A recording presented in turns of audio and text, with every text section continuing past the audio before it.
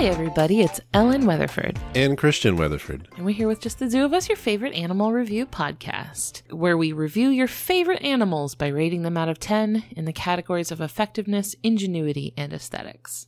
We are not zoological experts, but we try our best to get the most trustworthy information we can. Usually each week, Christian and I bring our own animal, each a separate animal. We're doing something a little different this week because it's a holiday. We really wanted to do an episode highlighting the turkey because American Thanksgiving is this week. It is. Yes. And originally we were just going to do two different North American animals, except I got so into my turkey notes that I realized that I had 6 pages of things to say about the turkey, and there was no way that we were going to be able to fit 2 animals, and I didn't want your animal to be snubbed.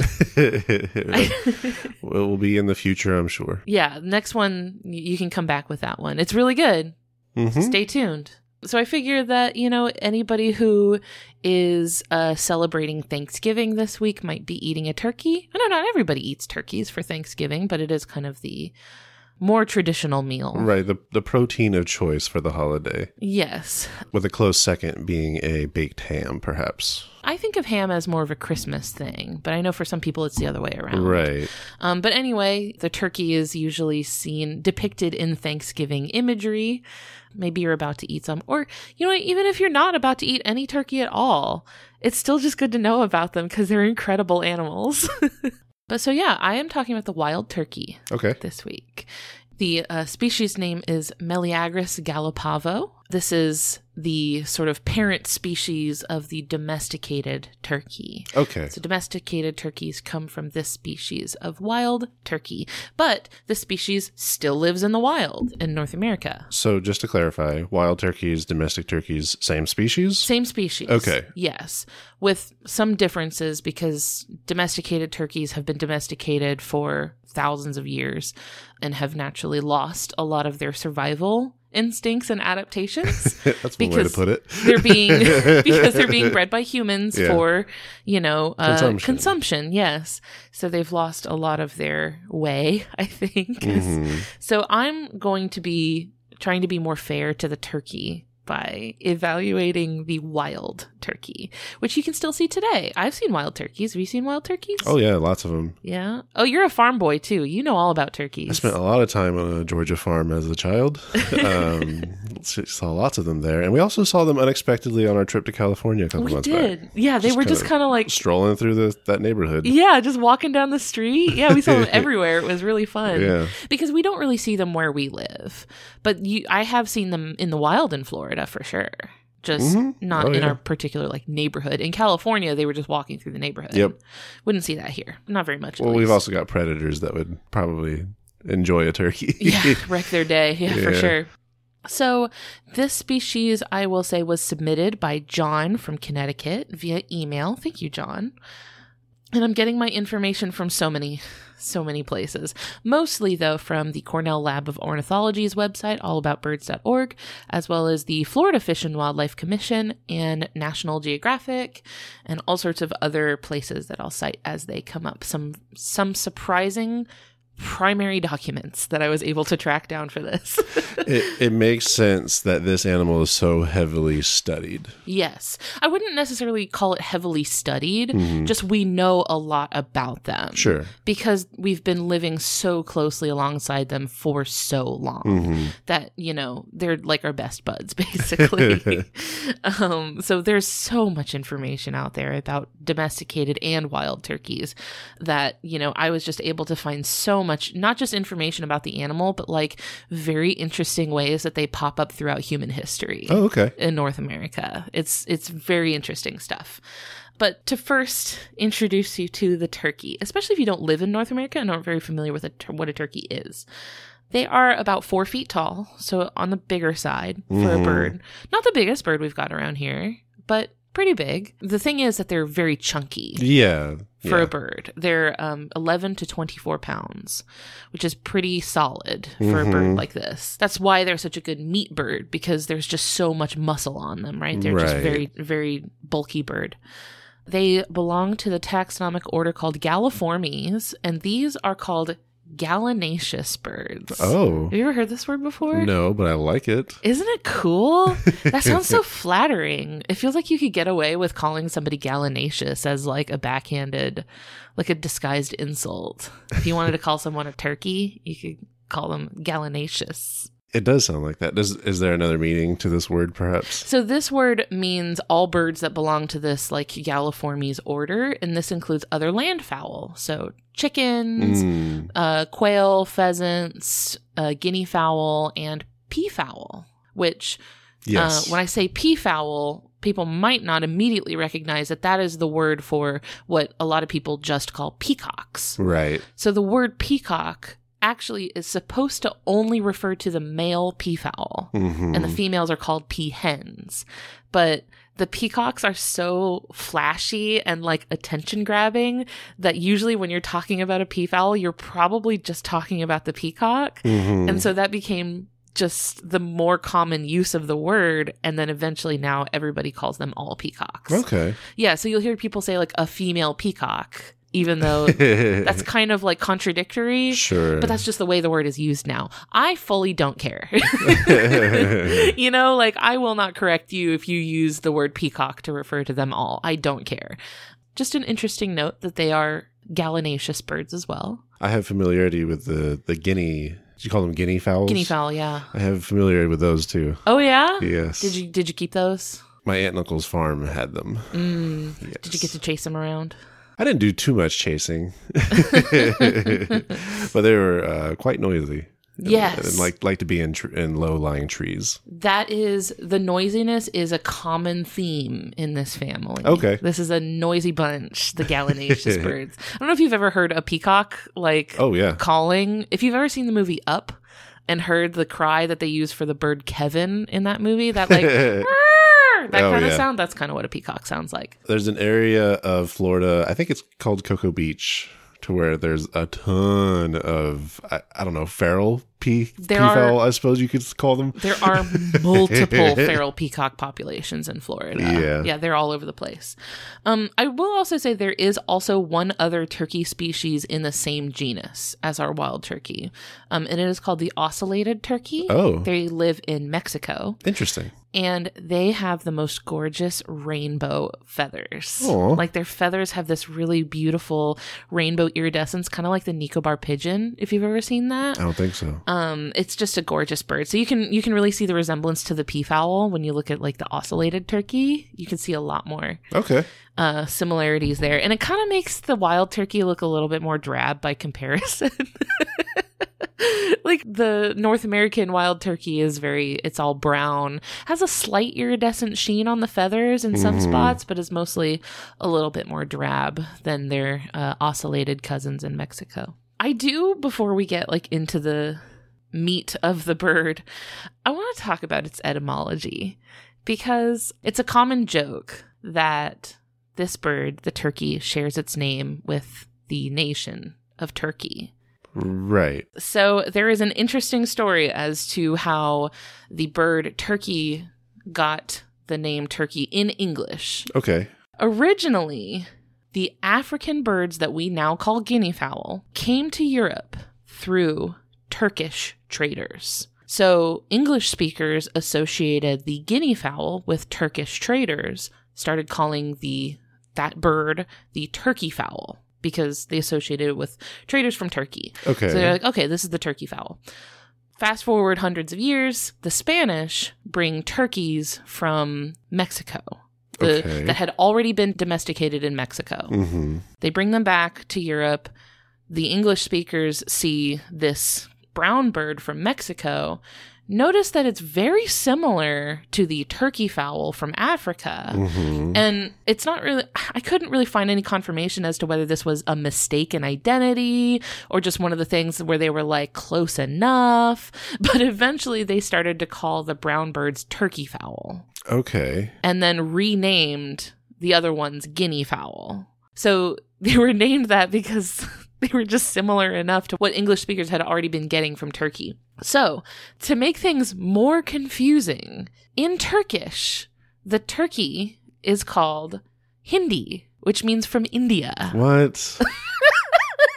Come on. And a lot of other languages followed suit. Like French calls it dinde, which means from India.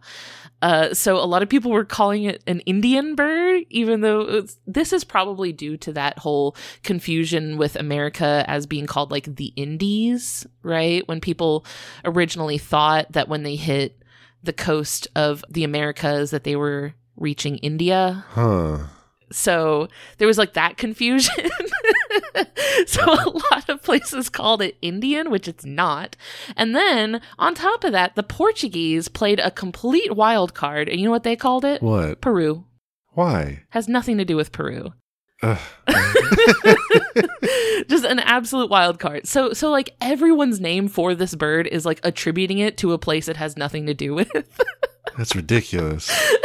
Except for, of course, indigenous American languages, which, I mean, obviously they already had their own names for the turkey. We could have avoided all of this by just using that. That's what I'm saying, because we did that with a lot of other, like, there are a lot of names that we get for animals that come from indigenous languages. Maybe this is how we learned the lesson. But I did want to bring up some of the indigenous words for the turkey. The Wampanoag name for the turkey would have been Nahom. The Anishinaabe-Moan word for turkey is Mizise, which I think is really pretty. Oh. Mizise, yeah. There is also a modern Spanish word for the turkey. So the Spanish word for turkey is pavo, which comes from Latin. But there's another Spanish word for turkey, and it's guajolote. Okay. And this comes from the Nahuatl word for the turkey, which was huexolotl. Okay. Yeah. So that word huexolotl became guajolote, which is another Spanish word for turkey. Is this a case where that one was developed by Spanish speakers in Central America versus Spanish speakers in Spain? Yeah. But it comes from the Nahuatl language, which was the language spoken by Aztecs. Interesting. Yeah. There was a 2017 study that was titled Cultural and Genetic Contexts for Early Turkey Domestication in the Northern Southwest. So if you think of the Southwest region as like southwestern United States and Mexico, this is like in the Utah, Colorado area. Okay. And this was in American antiquity. And this suggests that based on this archaeological evidence that was from Utah and Colorado, turkeys were originally kept for their feathers, not meat. Oh. Yeah. So they had been domesticated around like 300 BCE at least. So at least like 2,000 years ago, they were domesticated in the Southwest.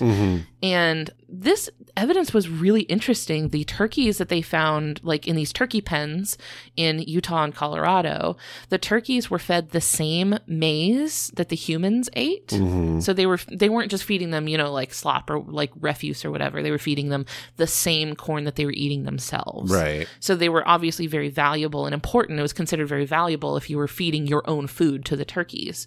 But also their bones weren't cut and separated in the way that you would expect them to be if they were being used as food. Oh. Do you know what I mean? Yes. Like if you're eating a chicken, you're probably going to be pulling the bones apart and then you'll find the bones sort of scattered, right? You might find like a leg bone over here, a wing bone over there. But the turkey bones were found in complete skeletons and they weren't cut like you would expect. Right. You would see small cuts from, you know, trying to remove the meat from the bone at least. Yeah, didn't see that. Huh. The bones were intact. Also, the turkeys were given ritualized burials. Oh. People were at least, you know, treating the bodies of the turkeys with care after they had died. So, suggesting that the real value of the turkey was in its feathers, which were used to make blankets and clothes and things like that. Huh. That's also a fun little thing. If you're in an area with lots of turkeys, you'll occasionally find feathers. Oh, they're everywhere. Yeah. And they're really nice feathers too. They're very like big, broad feathers that are great for covering surfaces. It's excellent for a hat. Like a feather in your hat. Yes, absolutely. There were also fossils that were recovered at the El Mirador archaeological site that's in Guatemala. So in Guatemala, in this like Mayan archaeological site, it showed that Mayan people there had non-local Mexican turkeys. So turkeys of this wild turkey species in Guatemala where they were not native. and they were keeping them there, which suggested that they would have brought turkeys in from somewhere else. And this was, 2,000 years ago. So that paper is called Earliest Mexican Turkeys, Meleagris gallopavo in the Maya region, Implications for Pre-Hispanic Animal Trade and the Timing of Turkey Domestication. And that paper is open access. Nice. Love to see it. Love an open access paper. But the idea there is that turkeys had been already so intimately woven into human society that as humans were moving into new areas, they were bringing the turkeys with them. So they were obviously very important. So very closely tied with people. And then those turkeys in Mexico were actually the ancestors of all modern domesticated turkeys. Wow. Yeah. So the turkeys now that are in human care and being raised for meat and such, they are descendants of those Mexican turkeys because they were brought back to Europe by the Spanish. So, all that being said, first category, effectiveness. If you've never listened to this podcast before, this is physical adaptations the animal has to let it survive and thrive, do the things it's got to do. I'm giving the turkey a 7 out of 10. And first of all, I got to talk about the waddle. Yes. I guess I thought this would be in the aesthetic section, but all right, let's go. I'm going to come back to it. Don't worry. All right. But first, because I was looking at it and I was like, there has to be a reason you're like this. Okay. You know what I mean? You're looking at the waddle and you're like, you wouldn't just be like this, right? I wouldn't put it past them, but... why would you choose to look this way? Because if you've ever looked closely at a turkey, it's a mess up there. Their whole head and neck area is bald and covered in these fleshy protrusions called caruncles. Oh. Yeah, which is a fascinating little... Oh, that's not the worst word I'm about to say. Yay. So in male turkeys, which are called toms, they are much more pronounced. They have more fleshy bits. They're more brightly colored. And that's because they're for mating displays. The bigger, more obvious and brighter your wattle is, the more desirable you are to a hen.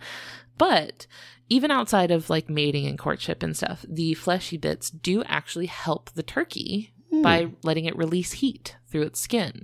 Oh. Yeah, it's like a little heat sink, basically, which is really valuable because birds can't sweat. Ah. Yes. So birds don't have any other reliable way to release heat. And they don't have an outer ear that other animals use as heat sinks either. Right. Okay. Yeah. So the flesh is helping them release heat, which is really important for turkeys. Because if you've seen turkeys out in the wild, they're really spending a lot of time in direct sunlight. They like That's to true. forage on the ground in meadows and fields and lots of open grasslands. And they have a darker plumage, so they're absorbing that sun. Yeah. Too. So releasing heat is really important for the turkey. So that's one thing that the wattle helps with. But then during the breeding season, the male's wattle fills with blood. Blood rushes to it and makes it even more red and fleshy than usual. That's kind of the standard of beauty for turkeys, is a big fleshy wattle. It's a pendulous dewlap. Oh, there it is. But that being said, okay, I did want to say this because this had me dying. There are different names for the different anatomical structures of the different types of caruncles on the turkey's head. So the wattle is the bit that hangs down below the beak. So the part that actually swings down below the beak. The part that, this little bit looks like a little worm that dangles over the beak of the turkey. Yes. What do you think that's called? If I gave you a million guesses, you wouldn't guess it. And I won't. I want to hear one. I want to hear a guess. Face finger. Face finger? Yeah. That is a great name. You're going to think I'm joking. It's called the snood. Oh. Spelled SNOOD. Okay. All right. Snood. I thought this was a joke. So basically, this acts as kind of like a temperature barometer for the turkey. Oh. Because what happens is when the turkey is alert or stressed, The snood will contract and poke up like a little horn. I don't like that. If the turkey is stressed out, it's all contracted, so it like pokes up like a little unicorn. Huh. Yeah, and I learned that from a video that demonstrates this, and I'm going to try my best to say the title of this YouTube video without laughing. The video is called, "How Hot Is That Gobbler? Check His Do Snood."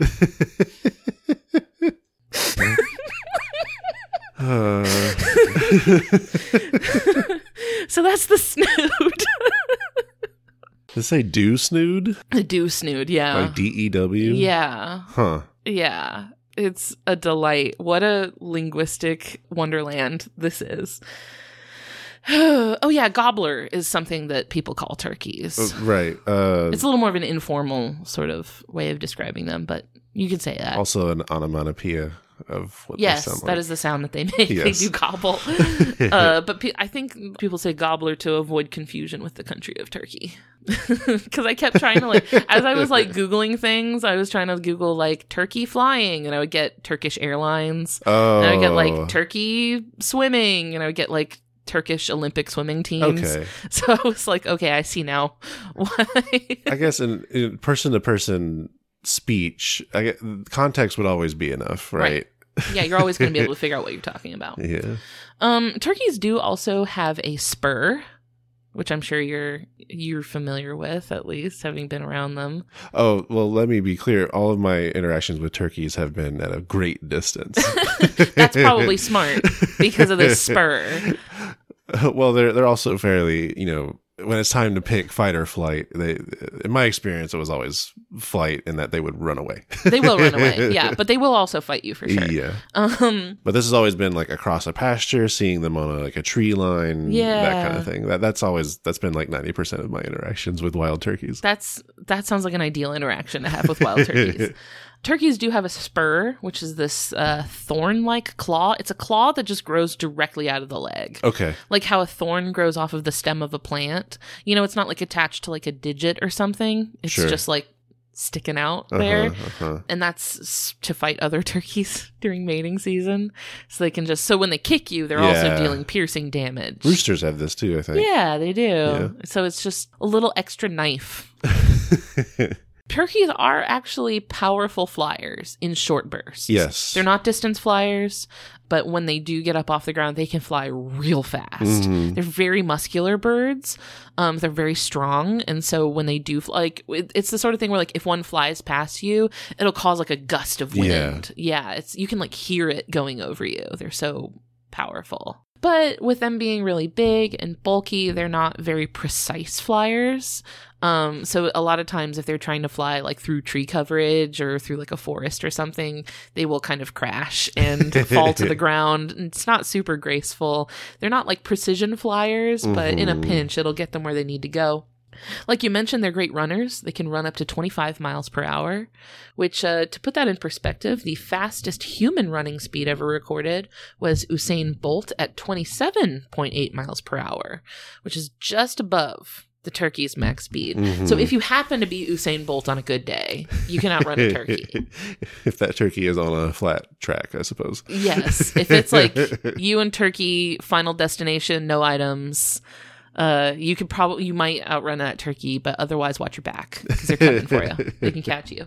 Another thing that surprised me is that turkeys can swim quite well. Oh, really? They're really good swimmers. Yeah. Okay. They will sometimes, from flight, land in the water. On purpose? Yes, on purpose.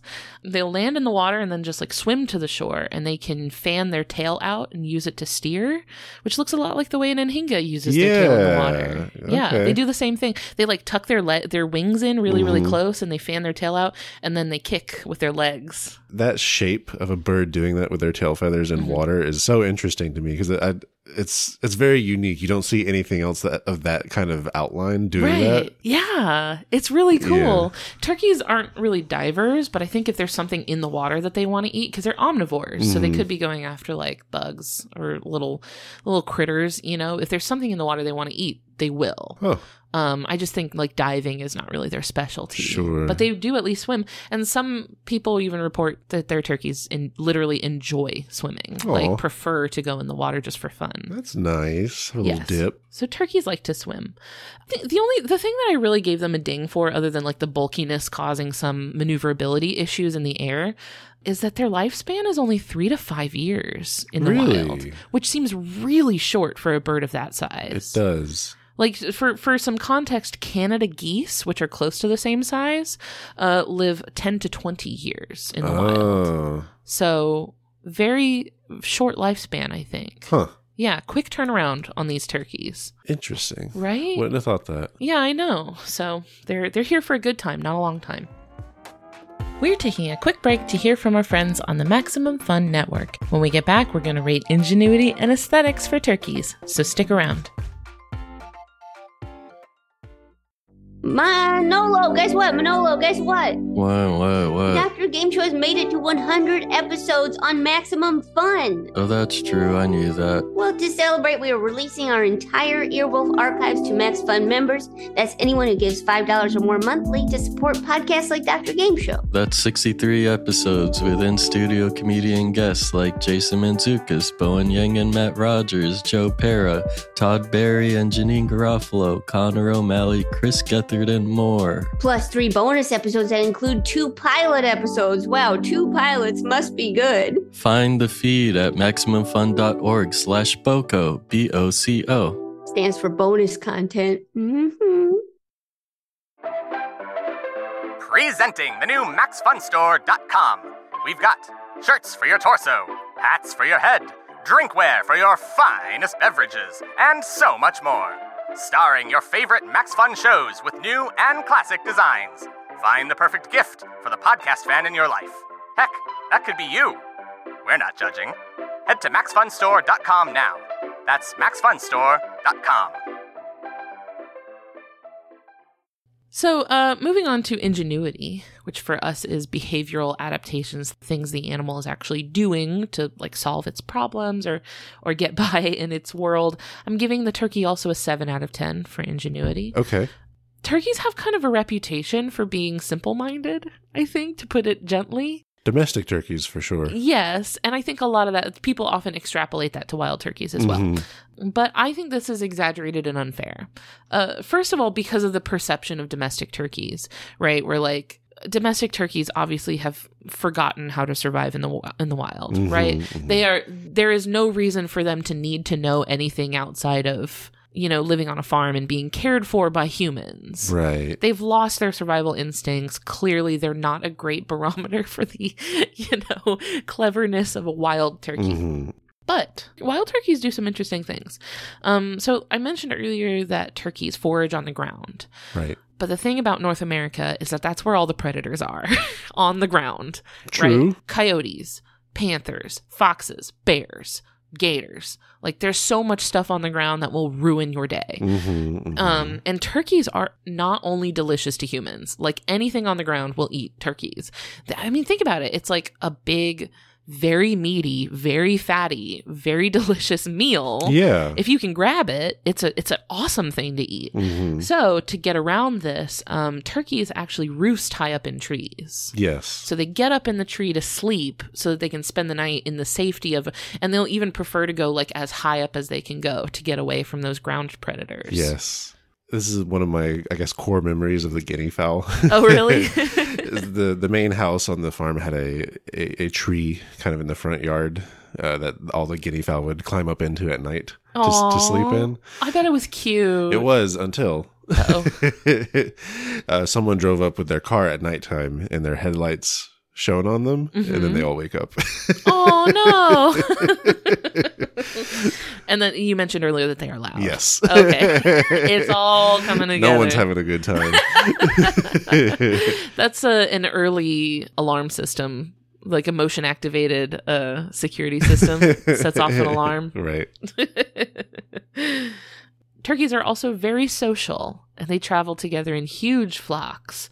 The flock also has social hierarchies that are divided by, like, the toms have their own social hierarchy, and then the hens have their own social hierarchy. There's also a separate word for young toms, which is jakes. Really? It's like a young male turkey is called a jake, I guess. They have their own social hierarchy, which they, figure out mostly by fighting each other. But in addition to fighting each other, they also communicate vocally a lot. Most people are familiar with the gobble. It's an iconic sound. It's like that kind of sound. Yes. But they also yelp, they cluck, they purr, they make all sorts of sounds at each other. I have a memory that involves, I don't remember why, but I was out at this field with my grandfather where there was a huge flock of wild turkeys. I was sitting in the back of his pickup truck. And we were watching this huge flock of turkeys in the field, wild turkeys on the ground. And I had a Capri Sun straw with me. And I had learned how to do this. You can DIY a turkey call. If you take a plastic straw and like kiss the end of it, it makes a sound that sounds a lot like a turkey yelp. Like a turkey like that kind of sound. And so I would take this Capri Sun straw and kiss the tip of it to make that turkey sound, and they would yelp back.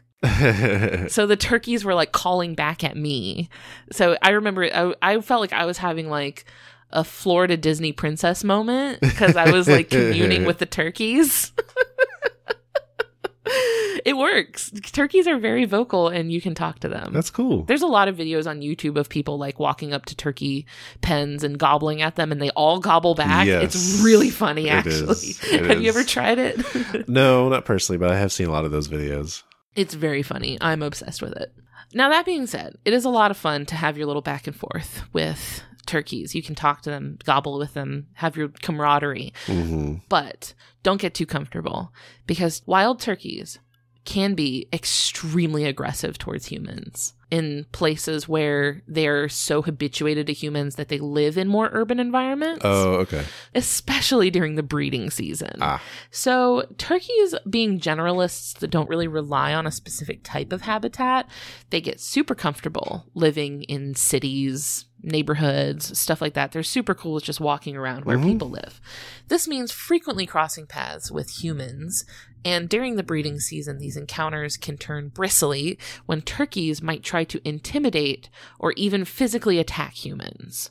The Massachusetts government website actually offers guidance for preventing conflict with turkeys. The first piece of advice that the Massachusetts government offers is to get ahead of the behavior by not encouraging them to be close to humans. So don't feed them, basically. Okay. Don't feed turkeys.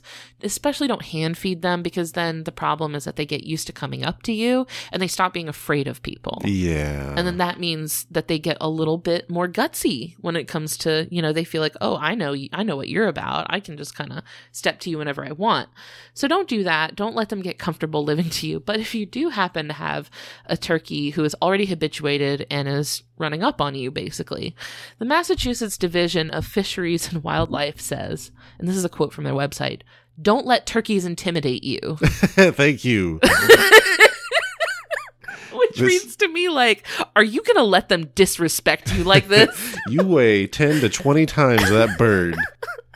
Don't let him talk to you like that. It has at least somewhat hollow bones. Come on now. I know. You could have this thing for dinner. They say, don't hesitate to scare or threaten a bold, aggressive turkey with loud noises, swatting with a broom, or water sprayed from a hose. A dog on a leash is also an effective deterrent. Yeah. So always that you can get a turkey to leave you alone, swatting with a broom. I like to imagine that people like just walk down the street like equipped with a little emergency like water bottle, you could just carry a super soaker around like in case of turkey. And if a turkey walks up on you, you just sweep the leg. The website also reads, turkeys may respond aggressively to shiny objects and their own reflection.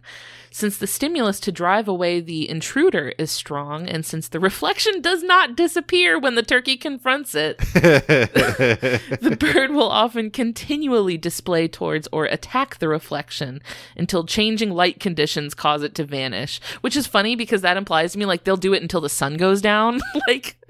until they literally can't see it anymore. The Jacksonville Zoo used to let peacocks walk around freely. Yes, they absolutely did. I remember seeing a peacock having this problem with a Coke vending machine. So I talked about this exact phenomenon with sandhill cranes. Yeah. They do this in Florida too. They will do the exact same thing. It's a especially problem with car doors, which they will attack even when there are people inside of that car. So then people get scared, right? Because it looks to them like the bird is attacking them, but the bird is just attacking their reflection in the car. Yeah, just spectators. Yeah, so the Massachusetts government website says if a turkey is pecking at a shiny object, cover or disguise the object, which is great. Fantastic. Disguise the object. Put a nice little hat and sunglasses and mustache on it. Pull the bird back. Say, it's not worth it, man. He's not worth it. Walk away. Walk away. You've already won. Be the bigger bird. So yeah, very much like the sandhill crane, the turkey sees its reflection and immediately beefs. Like instant. It's on sight with these birds. So also the general advice that I saw like repeated on a lot of different sources were like from people who are like wildlife experts that are telling you what to do about like turkeys. The advice I saw repeated everywhere was to avoid eye contact, which is like, are they working on Pokemon trainer rules? Like, are you locked into battle if you make eye contact? So it is perhaps this brazen behavior that inspired Benjamin Franklin to praise them for it in a very famous letter to his daughter Sarah in 1784. Have you heard of this letter? I have, yes. Okay. It's probably not exactly how you think it is. There's some slight misconceptions around this letter. Okay. But before I explain that, I'm just going to read exactly what Benjamin Franklin wrote. All right. So, for a little bit of context, the national seal featuring the bald eagle on its design had sort of just been like finalized, I guess. So the bald eagle had like just become the symbol for the United States of America. Right. And they're like, oh, we're going to put this on everything. Yes. So the bald eagle had sort of just become the symbol. And this was a letter that Benjamin Franklin wrote about it. I'm going to see if I can do a Ben Franklin voice. For my own part, I wish the bald eagle had not been chosen as the representative of our country. He is a bird of bad moral character. He does not get his living honestly. You may see him perched on some dead tree where, too lazy to fish for himself, he watches the labor of the fishing hawk, which I think is an osprey. I think he may be talking about an osprey here. And when that diligent bird has at length taken a fish and is bearing it to his nest for the support of his mate and young ones, the bald eagle pursues him and takes it from him. Besides, he is a rank coward. The little kingbird, not bigger than a sparrow, attacks him boldly and drives him out of the district. He goes on to say, for in truth, the turkey is in comparison a much more respectable bird, and withal a true original native of America. Eagles have been found in all countries, but the turkey was particular to ours. He is besides, though a little vain and silly, 'tis true, but not the worse emblem for that, a bird of courage, and would not hesitate to attack a grenadier of the British Guards who should presume to invade his farmyard with a red coat on. So TLDR, silly, goofy mood, but has the right vibe. Yes. I love how he's like, listen, are they dumb and goofy? Yes. But slay. So this letter has often been, I think, represented. This is often cited as Benjamin Franklin proposing the turkey as the actual national bird, Okay. right? It's often like described as him suggesting it officially. Not the case. This was literally just like a very informal letter to his daughter. He never even mailed this letter. It was just like among his family records. Oh. This letter wasn't published until after his death. So like if he was being serious about this, he at least never acted on it. A lot of historians actually think he was just kind of joking around. Like he was just, like you said, silly, goofy mood. A lot of people forget that like senses of humor are not modern. Like, you can be joking about something. It kind of reminds me of the Darwin entries about some of the animals he was dunking scathing. on. Absolutely scathing. People have been dunking on animals since time immemorial. Which I guess that would have come, 50 to 100 years later. But yeah. So... And just along the same line of like, you know, even Benjamin Franklin was like, yes, they're dumb, but also they'll fight you. There is an often repeated myth about turkeys. I wonder if you've heard it, about turkeys in the rain. Yeah. Have you heard this? I have, yeah. Okay. Do you know how it goes? The gist of it, yeah. Can you recount for us? Sure. The saying goes that domestic turkeys are so dumb that when it rains, they look up into the sky with their mouths open until they drown. Yes. That is exactly it. It's also not true. I figured. The thing about that is that turkeys don't have binocular vision like humans do. Oh, okay. So their eyes are on the sides of their head, right, not on the front. Yes. So they are not looking where their beaks are pointing. Which means that if they wanted to look up at the sky, they would need to tilt their head to the side. Right.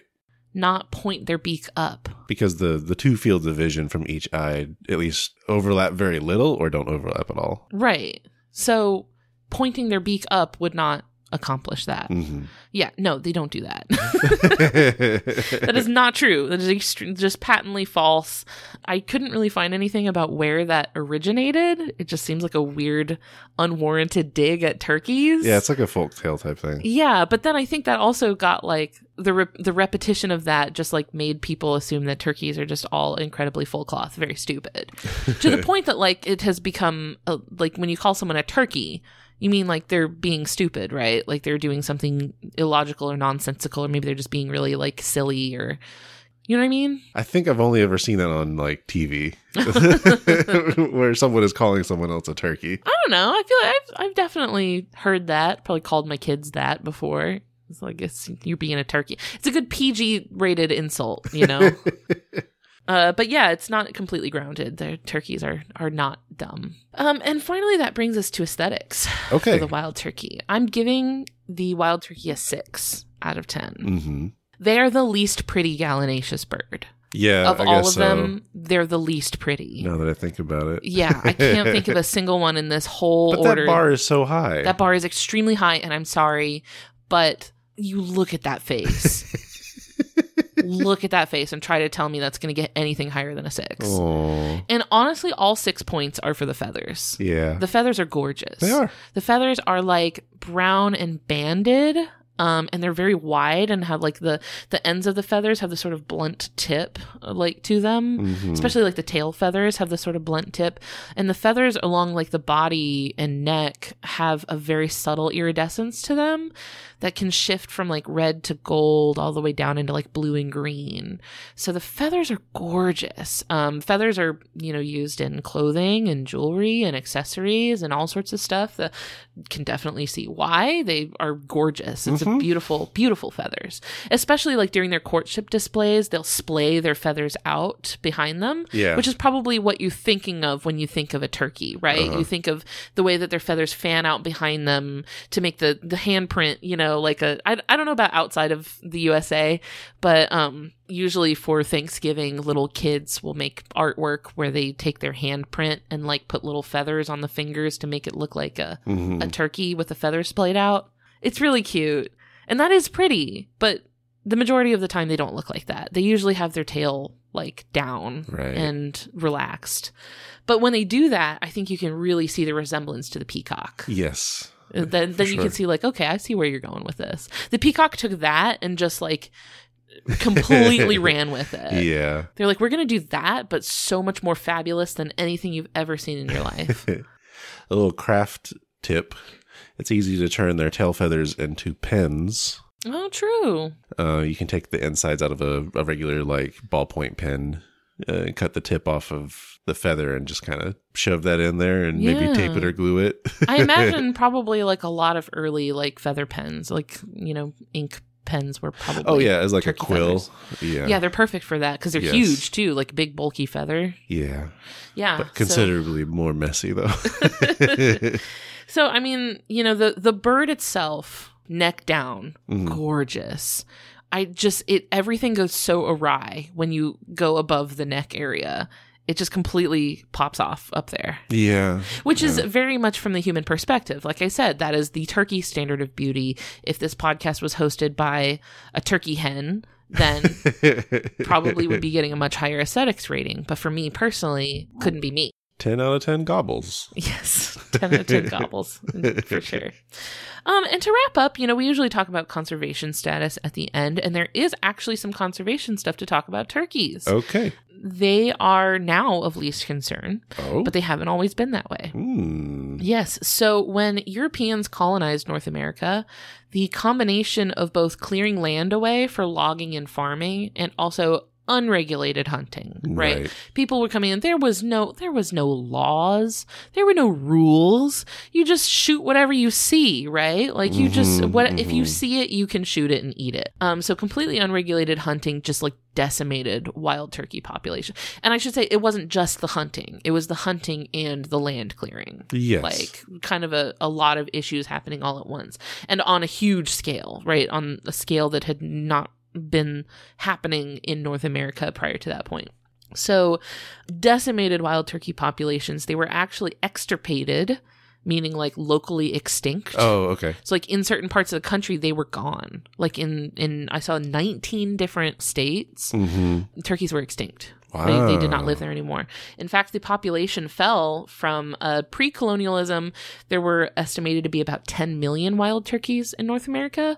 By the 1930s, there were 30,000 left, Wow. which is 0.3% of their original population. We did a bad. Did a real bad. Yeah, it did so bad.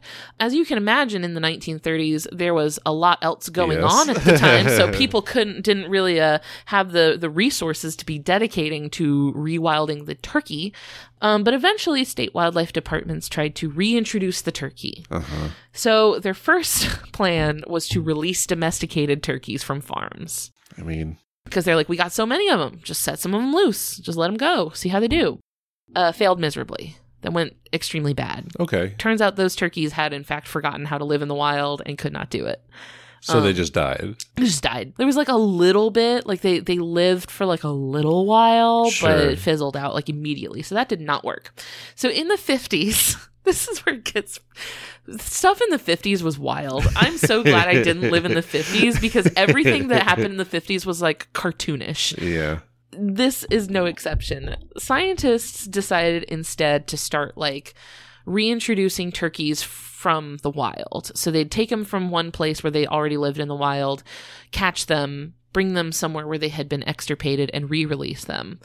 And the way they decided to catch the wild turkeys was by setting out bait for them in a field. Okay. Once the wild turkeys came to take the bait, they fired nets out of cannons onto the turkeys like a spy cartoon. Get him, Team Rocket. Which is just like the mental image of a flock of turkeys. Because, turkeys just look bewildered at all times. Wait, this is a one large net for all those turkeys, or is it like... It would just be a large net for like a flock of turkeys. Oh, I was thinking like individual nets for individual turkeys. No, okay. this was like why go to the lengths of catching one individual turkey? They're flocking. Like, you can get a bunch I don't of have very many references for cannon-fired nets. Okay. But like the mental image is very funny to me because of Yes. how just bewildered turkeys look at all times. So they caught these turkeys in the most Wile E. Coyote way possible. This feels one step above setting up a box held up by a stick with like a little like piece of corn underneath or something, and then just standing there with a string waiting for them to walk under. It's like a step above that. But this worked. So the wild-caught turkeys actually did catch on. They survived and thrived. And the wild turkey population now has risen back up to about 7 million. Wow. So still a little shy of its original numbers, but they've repopulated areas where you used to not be able to find them. It's really been a turnaround. It's been a huge success story to repopulate the wild turkey. Well, that's good. Yeah. I guess it helps that they're generalists, you know? Like, it's really easy for them to Right. kind of, like, live wherever. But they're back, baby. Nice. and, you know, people still do hunt them now. Yes. It's just there's rules about it. There's a lot of Yes. rules about, like, when you can hunt them and how many you can hunt, so that we don't go down that road again. Right. Because we Probably age and restriction and that Yeah. kind of thing. And I think also, like, you can't hunt female turkeys. Right. I think it's like you have to hunt the male turkeys. I'm not going to pretend to know the ins and outs of game law. I'm sorry. I just don't. those are the general themes of Yeah. regulations for hunting. Yes, but there's extremely good reason because we almost lost them. So we don't want to do that again. Yeah. I guess in closing, although most people now I think really only think of them in the context of a dinner plate, the reality is that turkeys have been walking alongside us for thousands of years, and they're intimately woven into the fabric of American history and identity. You know, like I feel like you see a turkey and that feels like an American moment. You know what I mean? Like, Sure. like a turkey feels very like, I feel like a sense of identifying with the turkey as like a identity thing. So I guess if you find yourself eating some turkey this holiday season, just take a minute to appreciate the humble little dinosaur that's on your plate. And, you know, if you do find yourself eating with family this holiday season, maybe share some turkey facts that you've learned today. Mm-hmm. I've provided you with ample ammunition for your dinner table conversation, whether it is Ben Franklin dunking on eagles or cannon nets. And if you find a wild turkey stepping to you, dig deep, find that apex predator within you. Yes, channel monkey.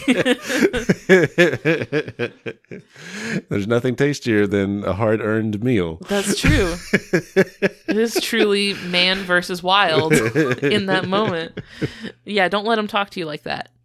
That's the wild turkey. Thank you, baby. You're welcome. Thank you for yielding your time to me this week. Of course. As you can see, there's no way we could have done all this and then done another animal on top of this. Quite fine. Plus, also, you're cooking Thanksgiving this year. You have a lot on your plate already. So having to, you know, do notes and is a little hectic. It's this a week. welcome respite. I think I used that word correctly. You did, but it's respite. Dang it. You were so Is close. it spelled that way, though? It is spelled that way. Yes, you're right. That's why. So yeah, that brings us to a close for this week. I hope that everybody listening has enjoyed it. And also, if you're traveling for the holidays, I hope you have safe travels. I hope you have a lovely time. I hope that everything is safe and happy for you this holiday season. If you liked what you heard, I'd love it if you could leave us a 5-star review on like Apple Podcasts or whatever platform you're listening on that allows you to leave reviews. We're also on social media, so you can come hang out with us. We're on Facebook, Instagram, Discord. I'm not super active on Twitter anymore. Rip. Yeah, sorry. I have stepped away from Twitter. I will still be posting new episode links there and like periodically checking DMs and replies, but I won't be regularly posting there anymore. Sorry about that. Yeah, me neither. Yeah. Oh yeah, big huge change for you. But I am very easy to reach at any of the other platforms, especially Discord. Our Discord is so kind and sweet. Also, new merch dropped. at the Maximum Fun merch store. If you go to MaximumFun.org, they have a merch store on there that has new little designs that I made that are 3 different little animal silhouettes with our title like written in them.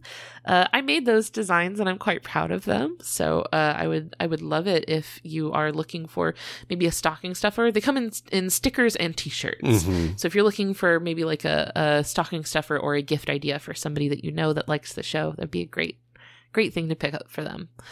I'm going to be on a live stream event with Maximum Fun. It is the Tarot Show with John Moe.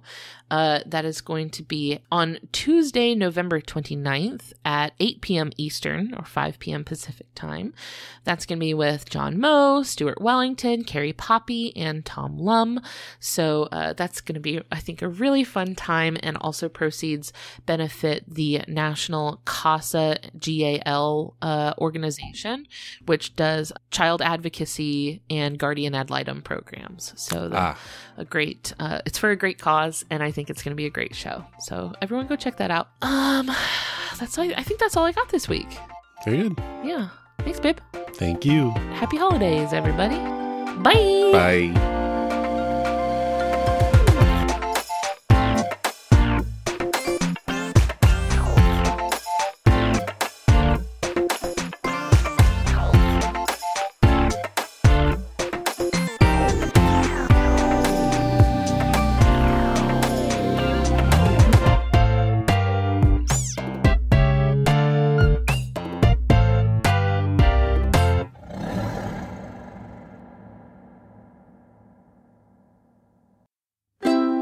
MaximumFun.org.